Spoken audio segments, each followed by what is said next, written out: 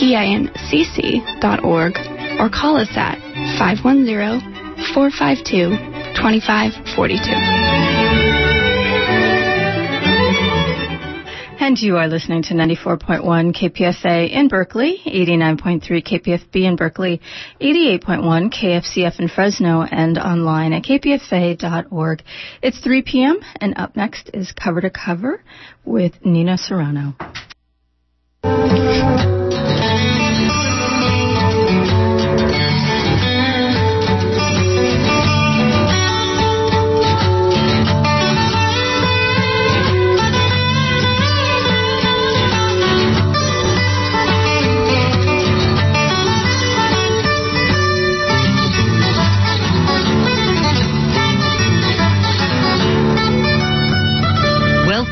Cover to Cover, Open Book. I'm your host-producer, Nina Serrano, with another segment of my Poet to Poet series. Today's guest is Alameda Poet Laureate Mary Rudge. Mary is a highly active and prolific poet. Last year, on one Poet to Poet program, she read to us from her book of poems on Ireland for St. Patrick's Day. On another, she discussed the life of Jack London and his deep connection to the Black intellectual community of Oakland, California, based on her original research and a series of articles published in the Post newspapers. On other programs over the years, she has shared poems based on her spiritual quests that illuminate our daily realities, from homelessness to our ever-present wars. Today, I invited Mary Rudge to speak about a group of her books that I have recently encountered and to share a selection of those poems with us. These poems chronicle some of her world travels, often as part of an arts delegation for peace. I also learned of yet another forthcoming book on Sri Lanka, but that is yet another program. It's a great pleasure to welcome my sister poet and friend, Mary Rudge, Poet Laureate of Alameda. Welcome, Mary, to Cover to Cover. Thank you, Nina. It's a pleasure to be here again. In reading your poems, I find some strong themes coming through: our sensual selves and spiritual journeys. Nina, you're so right. I've always felt that many of my poems have to do with our transcendent nature. They come out of our search for transcendence. You've written a lot of poems right after natural disasters, floods, hurricanes, tsunamis, and you, like many poets, have used your work to raise money for the victims. Will you read us the most recent poem you've written on this theme? I'll be happy to read it. It's called On the Way to Transfiguration. The flood, tsunami, earthquake, hurricane came, and she was not a survivor. She did know sewage, rust, mold, crushed fallen buildings, cars and homes, family treasures turned to debris, wrecked computers, broken discs, old medicines, machinery, poisons, garbage, bones, dead things congealed together, reeking, smoldering in piles tall as a great wall. There were news reports. She was not a survivor. Invisible atoms and cells, transparent yet luminous, regrouped, formed with around what had been was her. She was with 1 trillion flowers that once and yet lived, every flower that grew, and deep wild fields of buffalo. Formerly dead kittens played, creatures once extinct, roamed free, tulips bloomed in her heart. She moved in what she knew as running, dancing to music once played, sounding ever in space, and love words once heard filled her being still. Trees, their cut marks healed, drowned men with dropped guns, peacetime sailors, people who lived 1 billion years ago, in all their shapes of eyes and colors of skin and length of hair, far as the eye could see, laughed. She was able to hold them, hug them close. Even though they had been on another side of the world, she knew their names. how beautiful it was to be forever. Cosmos, endless skies and stars. In this process, on the way to transfiguration, ice on mountains, sun on rivers, fish in streams, butterflies lighting on the hand, birds' eggs nest. Though she was one with the dying screams and the devastation of neighborhood, nation. When the flood came, the tornado, cyclone, hurricane, earthquake came, even war, and though she was not of any of this, statistics recorded a survivor. You have just heard Mary Rudge reading her own poem. Mary, your books are also about travel and how healing you have found travel. Well, you know, if you live in the Bay Area, you don't really have to go anywhere. Everybody comes, the world comes to you. We're a community of people from other places. I wrote a little book, obscure, called Far Out, Trekking on Telegraph Avenue. Well, maybe we'll recognize some of the places in those poems. All right. I'd like to read some short poems from that book. While Mary looks for that book, maybe she'll read us another poem in the meantime. Okay, I'd like to really read these poems. Yeah. Oh, good. This is called The Shopper. You don't need to fly thousands of miles, spending thousands of dollars to be where you might be lost in the souk, as I was, and find yourself led through encampments of people who lived underground in a tunnel-like earthen cave in Morocco, with roofs so low that no one could stand upright, lit only by campfires along the darkness. This, on what I knew was a bright sunny day, I walked bent over to fit under the low dirt roof, following the child who undertook to lead me through the groups of people squatted in the dirt in the dark, cooking their meal on open fires and laughing. But I knew I could disappear forever. It happened to others. The child really tried to care and led on, though we exited on the wrong side of the entire market, and I was totally separated from anyone familiar, but glad to see daylight and suddenly be with another tourist couple who shared their guide, who could speak English. And we went back to the center of the shops and spices, shadowy under variegated cloth, and there my group sat on pillows, calmly eating from enormous bowls of food with their fingers. Come in, girl. You need go no further than Telegraph Avenue, Berkeley. You will not be misled. To buy something here is an exotic travel among the pillows and incense, the people passing through with erotic eyes, the layers of clothes, the necklaces, mirrors, and silver belts, jewel rings that circle the navel, the dressing rooms like Moroccan tents in this shop. And another shop?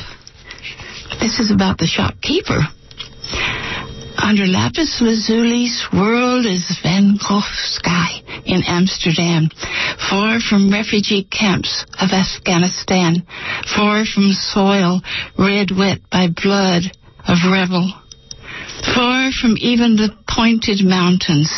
At an outdoor table under that sky, with my long hippie hair long ago when such things mattered, I was just there, in that painted green chair, wondering why I was, when he said, I think what you are looking for is love. I followed him to California, finally, Berkeley. I can't explain how I came so far, or what I didn't know I was looking for. It was not so much lapis lazuli eyes, or the swirl of excitement and beauty in the sky, or memory I carry of what once was, but a way of being. Like others, working from city to city, connecting exile to exile, creating the place we could live within us, collecting the colors, the whole like a painter's dream. Yes, there is love, many kinds, many colors, many places. I am surrounded by a swirl of beautiful things. For every gathered skirt, hand-embroidered shirt you buy here, someone in a far land, in refugee camp, eats. This is a sort of loosely put together poem from a narrative by the man who was the shopkeeper. He came when he was 16. He followed a girl here. And, of course, he, like many of the other shopkeepers, used their money to help people in the country that they came from. In fact, I knew a woman who gave 70% of everything she made, she sent back to the Philippines. She was the sole support of that village. The sole support. They had no money. They wore leaves, and they couldn't go into town because the leaves would split. And so they grew their food, and that's it. So she sent money. And this is called In the Restaurant. In the restaurant, he tells me, my mother is 75 years old. My father left us when I was 2 years old. There were 7 children. My mother washed clothes, coughing into the river. She is dying of TB. I send the money for her hospital. My father also is dying. After all these years, he found me by letter to say he's sorry. No one cares unless they're family. There has to be someone. Though I never knew him, I send him money, too, for the cancer, because I know how it is to be abandoned. And I can't be like the one who abandoned my mother, my brothers and sisters, and me. A church council sponsored me. I came for the education before school and after school in this restaurant. I'm washing my way, as my mother did. It's possible to wash dishes, supporting poems in dreams, until we wash through in our own heart's place with our hands clean. Any kid on the street trying to live off of the sidewalk who has abandoned life where someone could love him, where he could learn to give love, I at least give soup to, or bread, when they ask. They are poor, as I never was. You have just heard Mary Rudge reading from her book, Far Out, Trekking on Telegraph Avenue, her own poems. Thank you, Mary, for those poems. I noticed that in the books that you wrote in other countries, when you traveled with your arts performance group, that people said to you, oh, this is what America looks like, noting that the U.S. is a nation of immigrants when they looked at your group. Could you read any of the poems and talk about that experience? Actually, in other countries, a lot of people look the same, and they're not used to seeing a mixed group with diversity like the performance group that I would go with. And so we had, someone Chinese, a couple of people who are African American, people from Portugal that all came together to travel together. And so people said, so that's what America looks like. Oh, you eat together, sleep together, in your travels, share hotel rooms, and this is, it works. And so I think that's a wonderful thing that we go to other countries and we learn about love and diversity. Actually, we learn in Sri Lanka, I really learned a lot about loving animals, because you walk down the path and here are little monkeys on this side, and here comes the elephant, and I have a love song to elephants, so I'd like to read that. Is that all right? Oh, please do. I love them. Thick prehistoric legs, all that are left of dinosaurs. I love them. Trunks that are hugs of a boa constrictor made harmless. I love them. Every sparse, long hair, a black orchid stem. Every massive tooth, a sculpture, a marble carving. Though they understand only 65 of my words and speak to me like lightning sprinkled thunder, I learn 100 endearing possible ways they tell me things. How they love the water to roll and spray and loll, coming to be scrubbed with coconuts on their rough accordion fold skin. How their big ears rival the palm leaves as adornment. You can write of swan necks, pearl teeth, jewel rings, separate toes, but I still love them.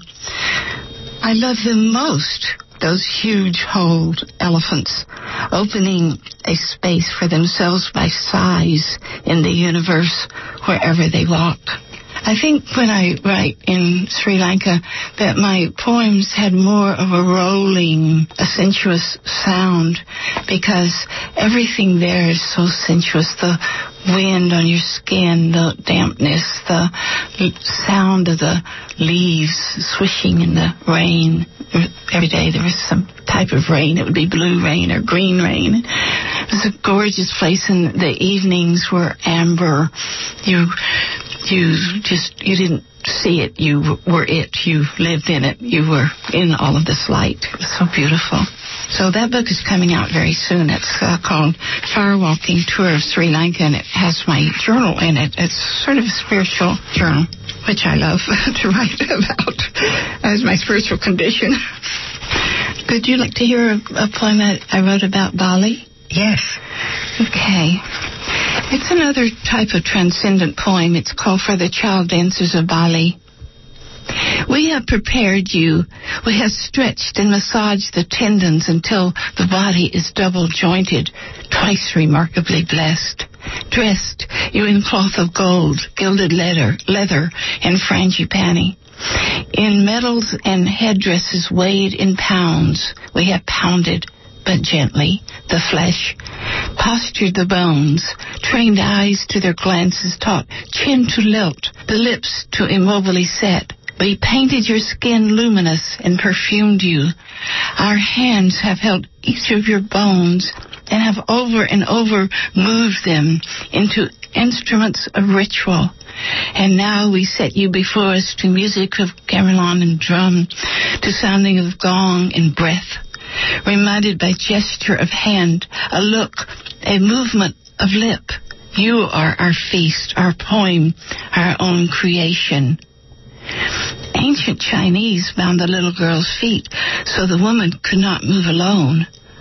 The Mayan elongated foreheads by binding a board to the bone.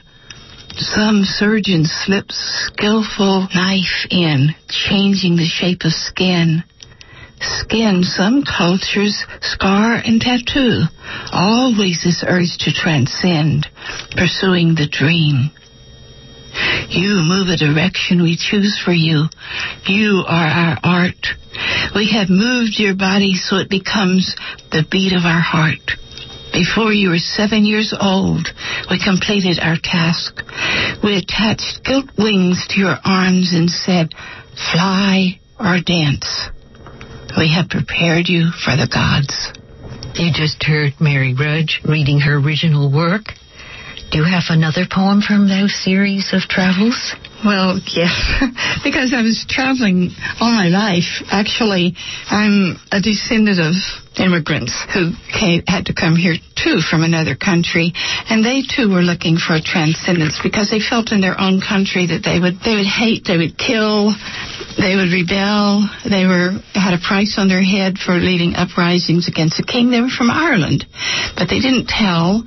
So I didn't really know about my own ancestors. I guess they were still sort of hiding out, thinking they might be tracked to this country. So I went back to Ireland. This is sort of my own immigration background story. And I felt compelled to try to learn more about what my heritage would have been. And so I didn't find out anything. It was too difficult to find out about my family because they had destroyed the records, but I learned to love Ireland, and I was so happy that I was there. And I realized that, that immigration was this way of transcendence, getting a new start, and searching for redemption from repression and angers and things that we consider evil, getting away from cruelty, getting out of mental states and the mistakes we've experienced. And me too. I left a very racially regional area to come to California and stay here. Because you were from the South. Very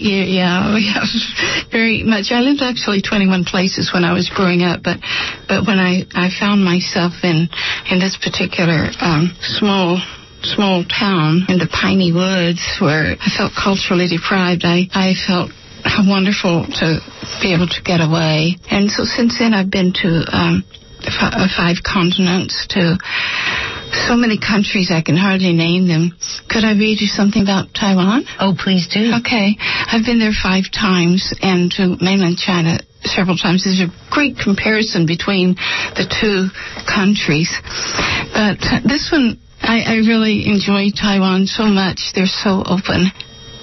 Taiwan, I won't take home your heron wing fans, not a purse with a kit fox head clasp, snakeskin belts, headhunter tribes with tattooed cheeks, aborigines sharing the island with Chinese. Goodbye. City cafes with melons and new grass on tables, tiles brush-painted, scrolls of far gold temples on the walls. Tea that makes a heart pulse warm all day, steaming wet cloth for our hands and faces, chopsticks dipped in the shared dish, seaworm and duck's feet delicacies, moon lantern at the door. Goodbye.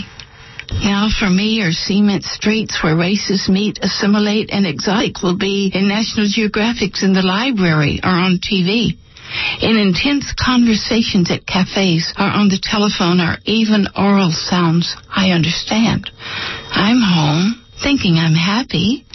Still, when slow inspiration comes between awake and dream, or sudden poems flash unexpectedly, I'm caught in wondering at meaning being between far strange places, dreaming of each other. That's lovely. That's Mary Brudge reading from her own poetry. Do you have another poem from another country? I actually would like to read a poem about Ireland, because one of the things about Ireland, people have to work on themselves really hard there. They love to talk and they love to laugh, and I love them very much. But they are producing a lot of saints, as you know that. That's through their history. They have always been a history of a little island of saints like St. Patrick, whom we talked about before, who supposedly rid Ireland of snakes, but there were no snakes. Ireland talks in metaphors. They had slavery. He went to rid the island of slavery because he had been captured and taken there as a child as a slave, and he was 14. And then he managed to get away, and after he got away, he studied religion. He didn't have a religion, and then he became a priest, and he came back to rid the island of slavery. So here is a man who, in Ireland, tried to rid himself of his addiction. He was a slave to alcohol, and he died on the sidewalk. So they put a plaque there where he died, because they found on his body that he had wrapped himself in a chain and wore this under his clothes, and they saw the scars of the chain, and they found out later that he tightened this chain around himself every time he felt like he needed a drink, to remind himself that he wasn't going to be a slave to his addiction. So this is called Lines for a Sidewalk Sanctified, where Matt Talbot died. On this ordinary place where anyone can walk, sanctified by pain and faith in this path of holy, you, Matt Talbot of the sidewalk, can lead us. The chain scars wrapping your body showed how you bound it against cravings, bound it to yourself and God, and the rosary, a link of prayer beads on a chain. These were the strengths you could claim. You pit your slight self with the power of prayer, strength of spirit, against the centuries of what medicine, science, sociology, psychology, knowledge of the human brain could claim about addiction, that the body craves and craves again against its will for the love of God and your own sake. And the poor mother so hard-pressed to find food out of thin air to feed you, when all you had belonged to drink, all you earned from hard labor was given, your pawned vest and coat and boots, pledge away of next week's wage for a now swallow, just the wee swallow, then the drawer full, desperate captive, unable to think free, needing that drink. For her sake and your salvation, you wrapped yourself in chains, drug them on your body through life, vowing to never again be any other prisoner but that of love of God, except the body, God's perfect gift, to return to God wrapped as a gift, falling in your chains on the sidewalk. But happy, free. This is your legacy to all us little people that are so human. Lifetime of hard labor, lifetime of little schooling, lifetime of innocent wonder. It loves, praises that, and beyond lifetime, that other Holy Mother who clasped you to her by chain of rosary, pulled you into heaven and free. Actually, I wrote that with my daughter in mind also, because she died 3 years ago, free from alcohol, but she had also a life of suffering, as well as finally getting free. Well, perhaps this is the perfect moment then for you to read your signature poem that I love so much, since we're speaking of your daughter, and it's called Blessing. And it is truly something that I love to read. Thank you for asking me. Blessing. May every place you look, stones become bread. May mangoes and papayas and pineapples fall into your hands. May you feed the hungry and give them flowers. May swallows fly in the winds of your passing and monkeys dance in the path before you. May all people be your family. May singing of small birds in air surround you. May poems always be in your mailbox, coming in to praise you, going out to right wrongs. Remember, you have the blessing of all women before you, combing their hair by the lake, naming all beautiful things after themselves. Remember the women who learned to walk on fire, lit your way. Remember the women who breathe fire, have blazed your path. Remember the women whose fire burned Pentecostal from forehead and brain, transformed your vision. Remember your ancestress, the temple dancer. Remember your ancestress, the queen of the Euphrates. Remember your ancestresses, Esther and Ruth, the mother who bore you, the woman you might have been in another life. Remember the women in chains and whip scars with barbed wire wounds. You are the one whose sisters were buried alive. You are the one whose sister drowned when the river rose, whose sister died of famine and drought. You are the one who worked in the fields of California and slept by the roadsides, harassed in the marketplace, in a far country sent to Siberia for speaking out, locked up as insane against your will. You are the woman imprisoned in Burnous with clitoris cut in ritual, whose husband was chosen for you. You're the woman burned for your dowry. You're the woman whose feet were broken and bound, who could not walk. You are the woman who leaped over walls, who leaped into hearts, whose heart leaped forward. May others embrace and join you. May everywhere you walk, stones become bread. Thank you. You've just heard Mary Rudge, Poet Laureate of Alameda. Thanks for listening. This is Nina Serrano for Open Book. Have a wonderful day.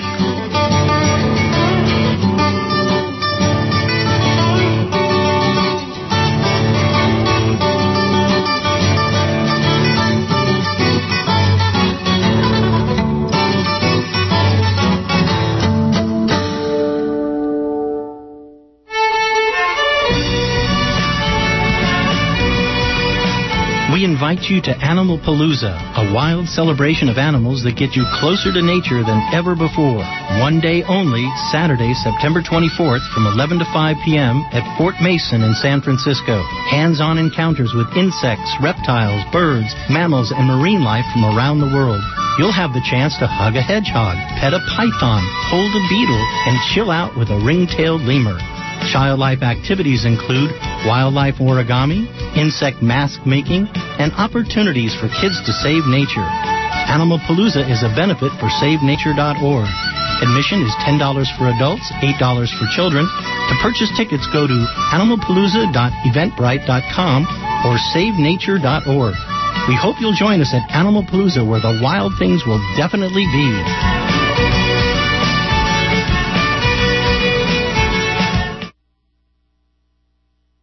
And you are listening to 94.1 KPFA in Berkeley, 89.3 KPFB in Berkeley, 88.1 KFCF in Fresno, and online at kpfa.org. The time is 3:30. Up next is Free Speech Radio News.